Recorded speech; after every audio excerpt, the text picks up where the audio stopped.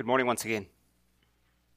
Last week, one of the last verses that we looked at in the message to fathers and to all of us, but specifically to fathers, was Ephesians chapter 6, verse 4, where it says, "And you fathers, do not provoke your children to wrath, but bring them up in the training and admonition of the Lord." That's a great verse. It's a good reminder for us. And since my return to full-time preaching, I haven't been following a plan.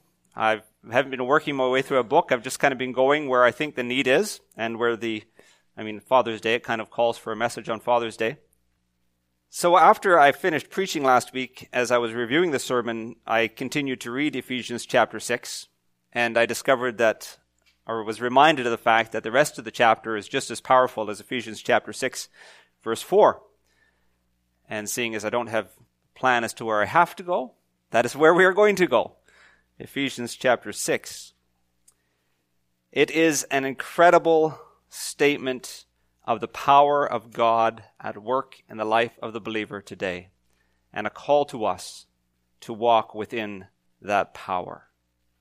We're going to look at what is known as the Armour of God, and I pray that this will be a fresh and a challenging look at this passage. This passage has kind of become a mainstay for Christians, at least for Sunday school classes anyways. When I say armor of the Lord, what's the first thing that enters your mind? That's a rhetorical question. You don't have to answer it. One of the first things that enters my mind is a coloring page for Sunday school of the armor of the Lord, where each piece of the armor is kind of over-accentuated so you know exactly what it is. But the armor of the Lord and this passage should not be relegated to children or to a coloring page. In Ephesians chapter 6, in verse 10 to verse 18 or verse 20, we have a statement of what is necessary for the believer to live in victory today. This is a passage that describes how a believer is to be equipped and empowered for battle. And it seems to me that as time progresses, the battle is waging hotter and hotter. And so as I read this passage, I thought, I need this passage for today. You need this passage. We need this passage. We need to know how to be empowered to live as God has called us to live in a world which is full of evil. And as the days draw closer to Christ's return, evil will become more and more prevalent, and we will need to be all the more armed against that evil. So we're going to look at Ephesians chapter 6, verse 10 to 18 or 20. But remember, as we read this, the Apostle Paul has laid out clearly the wonder of the gospel in saving lost and sinful people here in the beginning of Ephesians. He's gone from there to laying out the responsibility of those who heed the gospel and are saved. So this is a conclusion to that. Paul is informing us how to walk and how to live in victory. This is what empowers us to heed the commands that he has already given to us. Ephesians chapter 6, starting in verse 10. But before we read, let's go to the Lord in prayer. Our Heavenly Father, we thank you for your word, that it is the revelation of God to man, and that it contains what is necessary for us, that it is sufficient to instruct us and to guide us, not on its own, but by the Holy Spirit. So we ask that you would, by your Spirit, impress upon our hearts and lives today the truth of your word. We ask that you would convict us where we need conviction and strengthen us and encourage us where we need that as well. Lord, help us not to take your word lightly. Help us not to relegate these great pictures to just a coloring page, but to see the importance of what is being said and to respond to what is being said as well. So we submit ourselves to you. We ask that you would fill us with your Holy Spirit, that you would empty us of ourselves, that you would be firmly established as Lord and Master in every area of our life. That these areas where we have resisted you, we ask that you would weed them out, you would root them out, Lord, that we would be pliable for you to accomplish what you desire in us. Guide us in this time, Lord. May you speak through your word by your Spirit this morning, for we pray this in Jesus' name. Amen. Ephesians chapter 6, verse 10. Finally, my brethren, be strong in the Lord and in the power of his might. Put on the whole armor of God, that you may be able to stand against the wiles of the devil.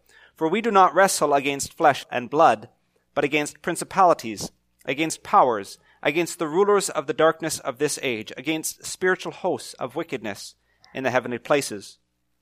Therefore take up the whole armor of God, that you may be able to withstand in the evil day, and having done all, to stand.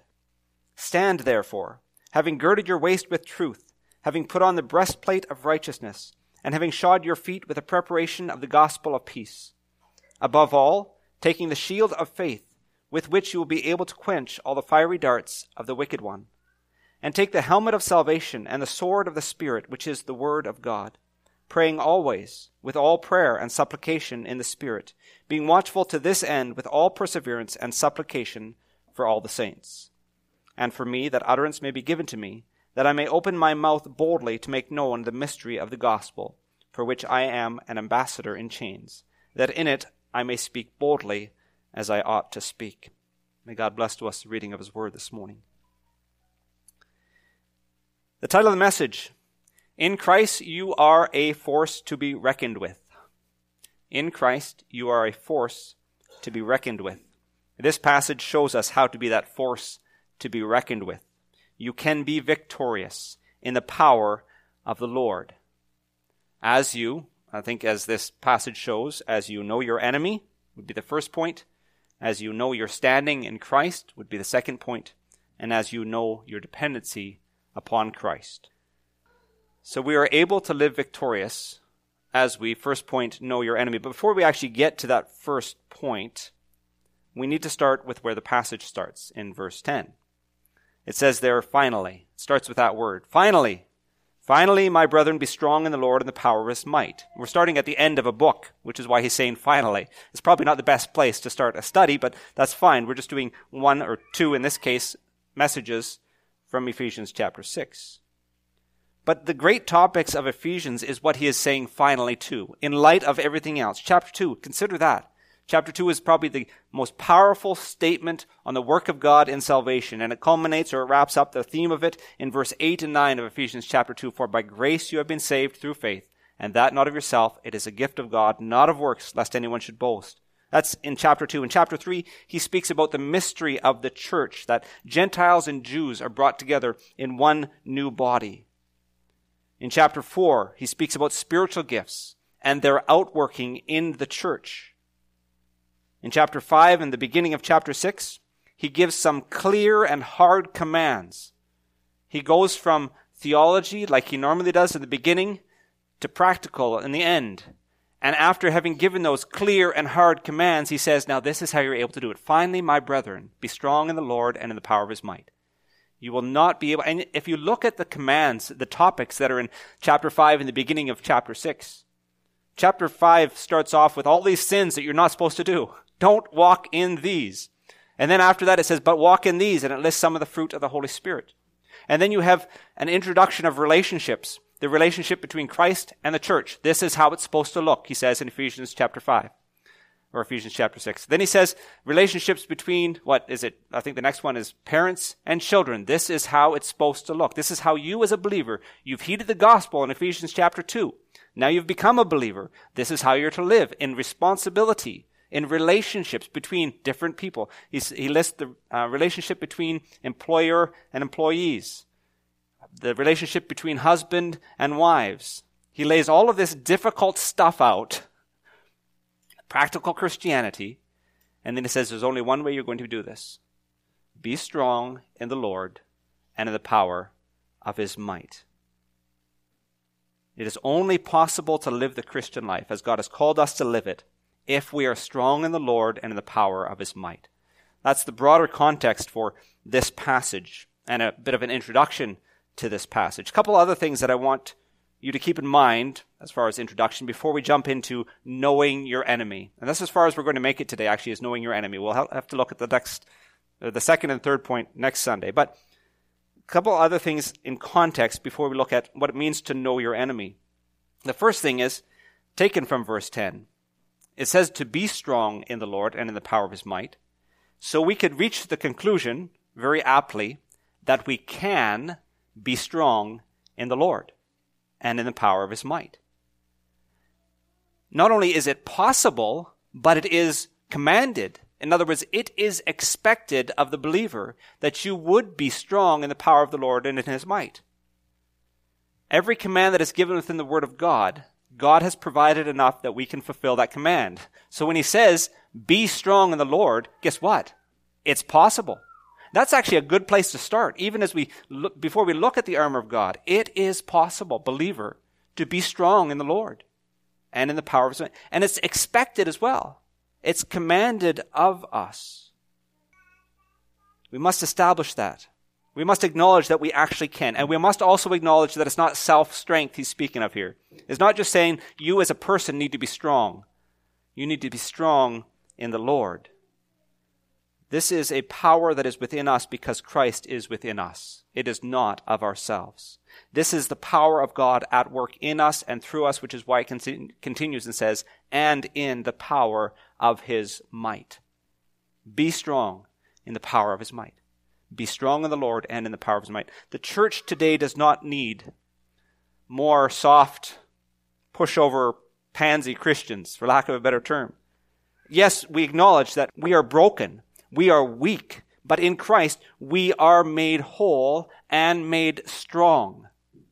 Colossians chapter 2, verse 10 says that in Christ we are complete. We are complete in him, it says. We're complete, full, accomplished, strong. We're made whole in Jesus Christ. And it's interesting that when he says we are complete in him, Colossians 2, verse 10, it's right after saying, beware, lest anyone cheat you, speaking to believers, lest anyone cheat you through philosophy and empty deceit, according to the traditions of men, according to the basic principles of the world, and not according to Christ.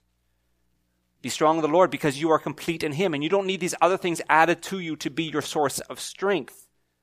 We don't need philosophy of the world. We don't need traditions of men. We don't need the self-help guru's wisdom. We don't need the intelligence of Einstein or the smooth tongue of a great orator. We don't need a list of titles or a list of initials after our name. We don't need the adoration of the masses. All of these things, and some of them are not necessarily bad, but they are not our source of strength. They are not our source of completeness. That is Jesus Christ. Be strong in the Lord. Be strong in the Lord. Our strength is in the Lord. The second thing that I want you to notice, even by way of introduction, just from verse 10, is that the strength of the Lord isn't a downgrade from all of those exalted things that I just mentioned. The strength of the Lord is not a second best option. We can and must be made strong in the Lord and in the power of his might. It is his might in which we are made strong. It is in according with his provision. And that provision is infinite because our provider is infinite. All-powerful, creator and master of all, Jesus Christ. What is the measure of the power of his might? It says we are to be strong in the Lord and in the power of his might. Well, what is the measure of that might? Is creation the measure of it? Is time the measure of God's might? Is grace and love and truth the measure of God's might? The reality is his might is immeasurable. His might is immeasurable, and we are to be empowered by it. We are to be empowered. So be strong in the Lord and in the power of his might. Believer, the one who has trusted in the shed blood of Jesus Christ for the forgiveness of sins and everlasting life, we can and we must be strong in the Lord and in the power of his might. So two things to keep in mind just by way of a lengthy introduction. We can be, and we're called to be, strong in the Lord.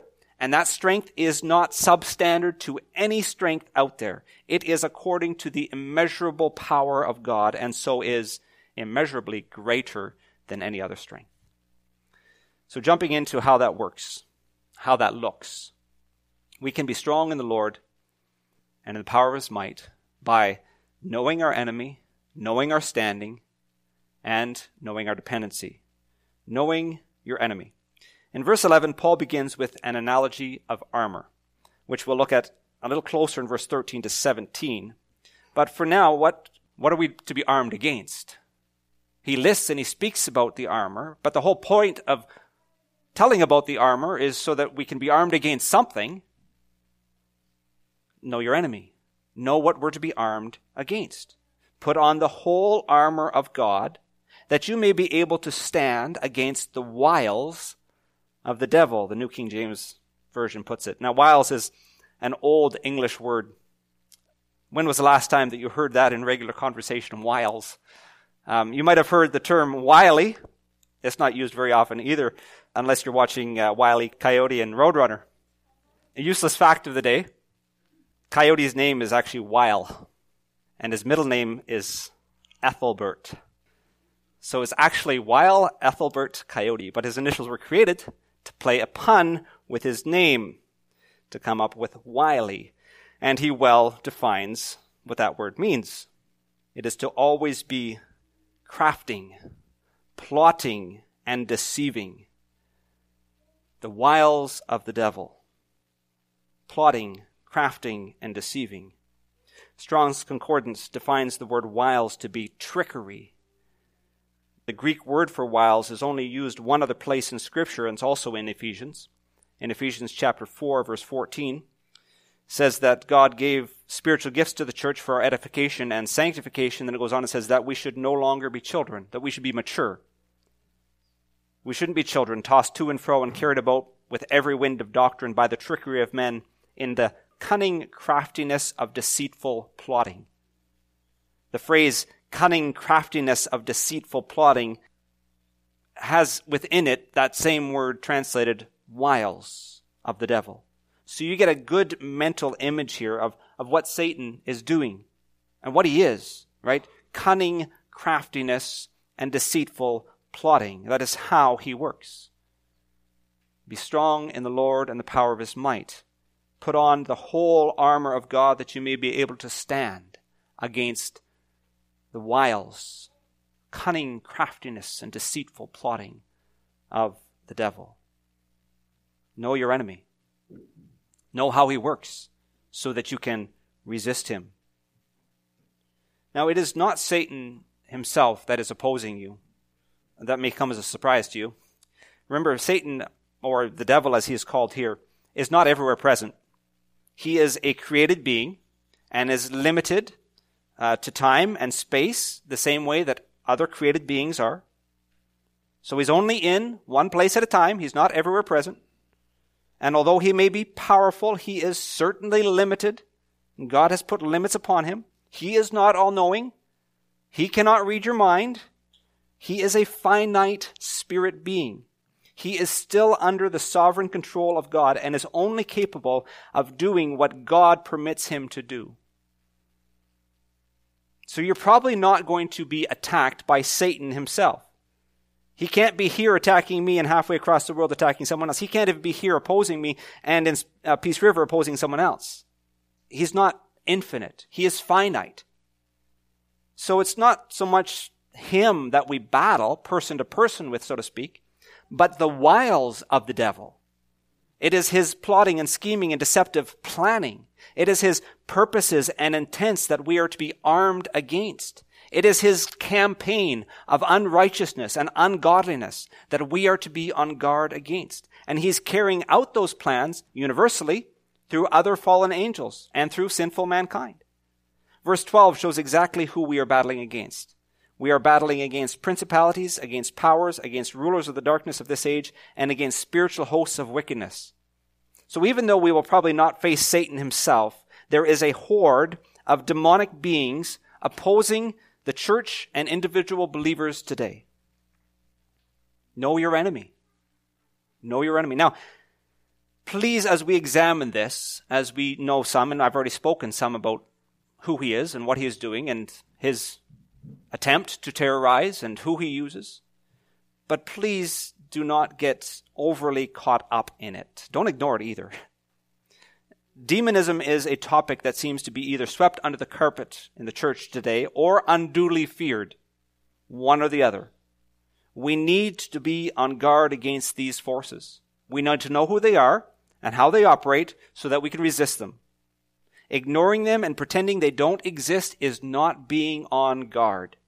Cowering in fear because of them is also not being on guard. Recognize them for what they are, for what they are doing. These beings are powerful agents of Satan, sent out to rule over and to terrorize the earth. They are bent on the destruction of the church and believers individually. They want evil. They want chaos to reign supreme, and they will use every weapon at their disposal. And there's a long list of weapons. Some of them we provide for them. They'll use fear, insecurities, selfish desires, discouragement, frustration, confusion, moral failure, doctrinal error, deception, greed. All of these things, they go on and on and on. This is what they will use. And some of them, I think, are really their favorite ones. In the topic of demonism, fear is one of their primary ones. If they can get you afraid of what they can do, then you are no longer yielding to the control of the Holy Spirit. You're operating in your own strength. Our insecurities, our frustrations, our anger, all of these things are tools at their disposal. Know who they are and what they are doing. They also have at their disposal our own sin nature, which, unless it is overcome by the Spirit of Christ within us, is actually in league with their intents.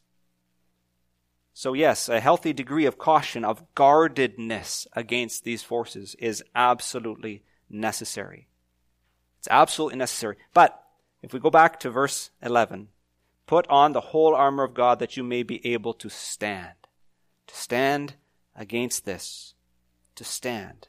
Verse 13, that you may be able to withstand in the evil day, and having done all, to stand. That means that we can withstand when they come against us. And when all is said and done, and the battle has passed, and the dust has settled, we can be there standing victoriously. So yes, we must know our enemy, but not unduly fear them. That's why I wanted to drive home that point at the very beginning.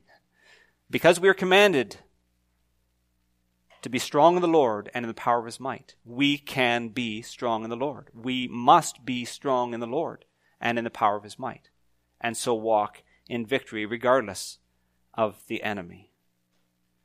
In the power of the Lord's might and in the armor that God has provided for the believer, you have all you need to hold your ground against any onslaught from Satan or his horde of evil minions and everything that they may throw against you. In the power of the Lord and in the armor that He has provided for you. Now, going back to the point at hand, to be victorious, we must first know our enemy. Knowing your enemy doesn't mean you need to know every characteristic about them, but it does mean you need to know certainly how they operate. That is why we are told to put on the armor of God that you may be able to withstand or stand against the wiles of the devil. In knowing something about them, verse 12 is not so much given to us for information to know how they operate as just to have a framework of the powers that are, as far as I can conceive anyways. The list that's given there in verse 12, principalities, powers, rulers, and spiritual hosts, we believe that describes level of authority or position within Satan's kingdom. It describes a system of evil, and that's how it works. It works as a system of evil. That's not given to us to describe individually how they work. Okay, well, this power works this way and this ruler works this way. That's not why it's given. It is to make us aware that there is a system of evil out there that is attacking the church today. And that information particularly is given to us so that we would distinguish them from physical beings, which is why it says, beginning of verse 12, for we do not wrestle against flesh and blood. We do not wrestle against flesh and blood, but against demonic beings from the highest to the lowest, who are part of Satan's system of terror. And that is a major and an important distinction in this passage. We are not at war with people, but with a demonic spiritual system. Vital distinction to make. The war is not physical, but is spiritual. The enemy is not people, but Satan and his servants. Now, that does not mean that you will not be attacked or persecuted physically by people, but the root cause is not the people themselves. We need to know where the attack comes from so that we can resist it. The need for that distinction, I think, has never been greater. On whatever topic you feel Christianity is being attacked, or whatever issue you think evil is being promoted, it isn't the person who is the face of it that is your enemy. On a large global level, there is an attack against the universal church, but it isn't coming from the human mind in that sense, or human organization, or specific human entities, but from Satan. On an individual level, you may feel attacked or threatened with attack by people, but it isn't their scheme or their plan. They are conduits of the schemes of Satan. Differentiating between these two things will be helpful in your response to the attacks, especially when it's an attack individually. Every person that attacks you is operating on a scheme of Satan. This is if they attack you for your faith, if they're opposing you for that. But every person, even that person who is attacking you, is a person who is made in the image of God and is in need of the saving work of God in their life.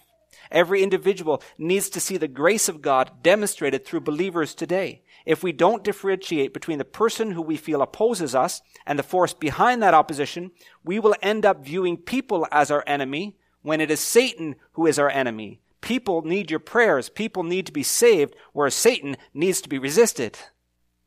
Don't resist people. Don't hate or make enemies out of people. Resist Satan and pray for and share the gospel and love with people. That means regardless of the face that you put on the attacks against the church today, and I could come up with a few in my mind that I think are attacking the church today, regardless of the face that you put on it, whether it's a political leader, whether it's just a vocal opponent to Christian morals, that individual is not your enemy. That individual is someone for whom Christ died. Their attacks may still need to be confronted and resisted, but we see beyond the individual to the powers at work behind the scenes. And so we resist those powers and their schemes in the name of Jesus Christ. We resist them by ensuring that we have the whole armor of God on. We resist them by being equipped in the power of God to resist them. I'd like to have the time to completely examine that armor of God, but we're going to leave it for now, particularly because there is one last lengthy thing that is not in my points, not my 3 points that I would like to draw your attention to this morning before I wrap up. And some of this may just be perspective. And you may differ with me on that, and that's fine. And it is this point. Our battle is primarily defensive. You may ask what difference that makes, but it's an observation that I come up with from the text. And I think it's an important one, so I pray that you'll bear with me and consider it. Notice the defensive posture throughout this passage. We're told, first of all, to be strong in the Lord and put on the whole armor of God, okay? Even there, in that first statement, we recognize that generally, or primarily, that armor is defensive. An attacking force usually has lighter and even less armor, generally speaking. But even if that's just a supposition that I'm making, look at why we are commanded to be strong in the Lord and to put on the whole armor of God. The reason is, verse 11, that you may be able to stand against the wiles of the devil. Stand against is primarily defensive. It means an opponent is coming at us and we are to resist it.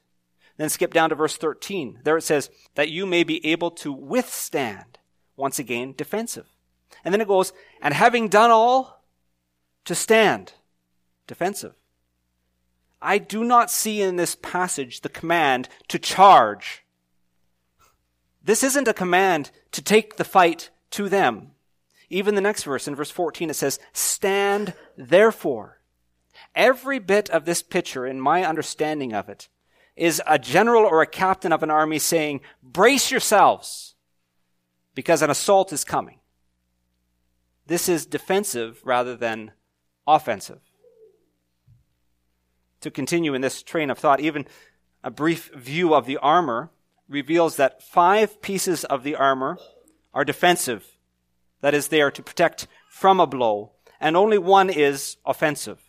Only the sword of the Lord could be understood as being a weapon to attack with. I can't see you attacking with your helmet, right? Swinging it viciously at your enemy. It's a defensive piece of armor, primarily, as each of the others are, except the sword.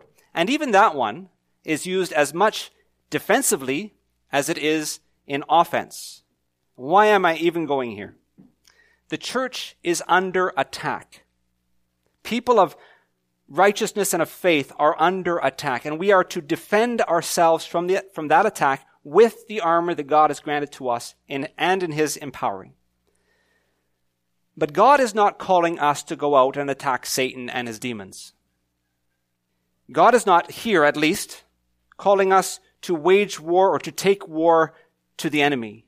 He's calling us to defend against the attacks of the enemy. We're not here commanded to take the battle to them. There is a growing faction within the Church Universal that sees themselves as warriors for Christ who are putting Satan to flight. And that bothers me. Guess what? You can't put Satan to flight. You're not called to. Absolutely, there's a time when he is to be cast out of individuals.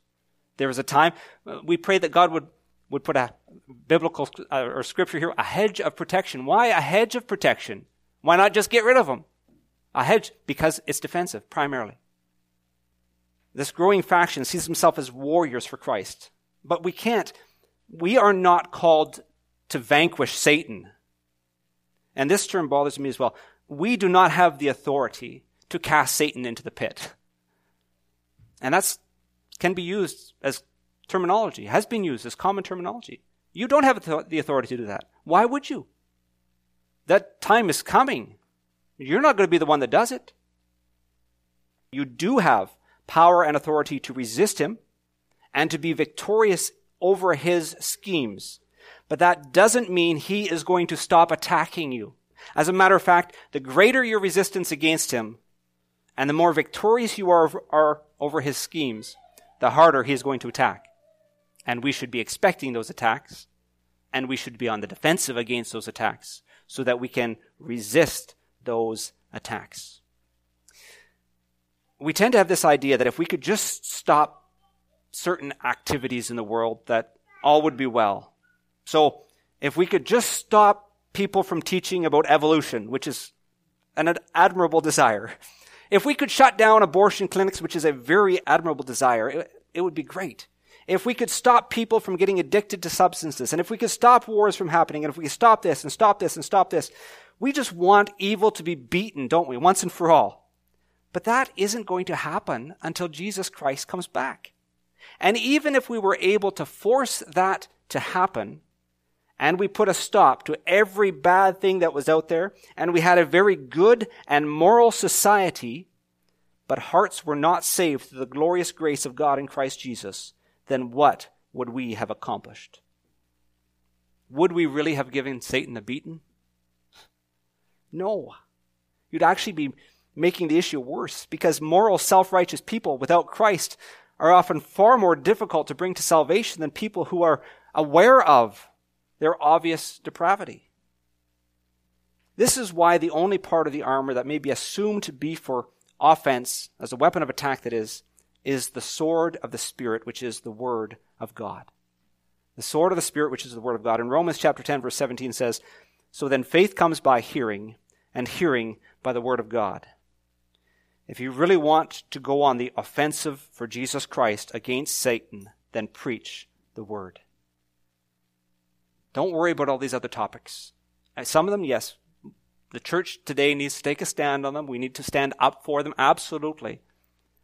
But if our concern is to attack the stronghold of Satan, then we do it by preaching the Word, not by forcing a society to be more moral. We do it by preaching the Word. These people and organizations that we see as conduits for the schemes of Satan, they don't just need reform. They need to get saved. They need that. And I've heard it said, and I'm sure that I've said it as well myself, that if the Word of God spreads through this country and a spiritual awakening takes place, we wouldn't have to change these laws that are in place. We wouldn't have to change the abortion law if an awakening to, I don't like the term revival, because revival says that you're reawakening something that already was alive, but an awakening towards Jesus Christ, where people are surrendering to Him and coming to know Him as Lord and Savior. You wouldn't have to change or worry about changing the law on abortions, because people would come to see the truth of the Word of God and the value that He places on human life, and the thought of abortion would be repugnant to them. We wouldn't have to force change to the education system so they wouldn't teach evolution, because if there was an awakening towards God, then people would realize the truth of the Word of God and would believe the truth of the Word of God. We wouldn't have to invest more and more in addiction counseling because people would find their purpose and meaning and satisfaction in God. And I would rather have a nation or an institution or even a church, absolutely, that is guided by a heart that seeks after God than the potential moral uprightness of man. I don't just want people to be reformed, to be better people and head for hell. So when it says that, when it's speaking about spiritual warfare, we resist, we stand, except for in one area that's offensive, and that is that we preach the gospel, the sword of the Spirit, which is the Word of God. We need people to get saved, and they will be transformed and become like Jesus Christ, which will also include a transformation of their morals, rather than to enforce morals on unchanged people. That whole portion there, that is some very general observations. And it's from my perspective, so you can take it or leave it. But I don't think you can ignore the fact that in this passage, when it comes to being a force to be reckoned with spiritually, we are called to defend ourselves, to be on the defense against the wiles of Satan and his army. 4 times it speaks of that posture of defense in the word stand. Stand, stand, stand. And 5 of the 6 pieces of armor are defensive rather than offensive. That's not just happenstance. And besides the point, victory, though possible and expected of the believer today, will not be ultimate and eternal until Christ comes back in glory. When he does return, he will not be greeted, this is according to Scripture, he will not be greeted by a church that has destroyed and abolished Satan and evil, but prayerfully, he will be greeted by believers, living victoriously, continuing to stand against the wiles of the devil, and having done all, to stand. So first point, how to be a force to be reckoned with. Know your enemy. Next week we'll see that not only must we know who is attacking us and how he is attacking us, but we must also know our standing in Jesus Christ and our dependency upon Jesus Christ. But I pray that you would be encouraged this morning. Your enemy is like a roaring lion, seeking whom he may devour. But God is master of all things, even him, and has already determined Satan and his followers' outcome. He's determined their eternal fate, and he will bring it to pass. Our God is in control, and we can be strong in him and in that infinite power of his might. Let's pray. Heavenly Father, we thank you. We thank you that you have made victory possible in our own lives spiritually, not through our power, but through the power of your might. And we acknowledge that we face attacks. Whether we can actually say this is from Satan and his horde of demons, or whether we can say this is just from my own sin nature, which desires to do evil as well. But that not just once or twice, but daily and hourly and moment by moment, we face these attacks. We thank you, Lord, that we can be victorious in them, that we do not have to live defeated because of your power at work within us. That same power that raised Christ from the dead is alive and at work in his children. Lord, I pray that that thought would sink into our minds, that we would get out of this defeatist mentality of saying, I have to give in, I just keep giving in, I don't know what to do but give in. And that we would realize that that is an insult against you, the one who has provided all that is necessary for us to live in victory. We thank you that it is your power, it is according to your might. And so we submit to you and we say, empty us once again of ourselves. Fill us with the power of your Holy Spirit, that we would be able to rise up and to stand. That in boldness and in confidence we would stand for the truth, we would stand for your word, we would stand for the values that we see within the Word of God, and having done all to stand, that when you return, you would find us there standing, still standing and waiting for your return in victory. For we pray this in Jesus' name. Amen.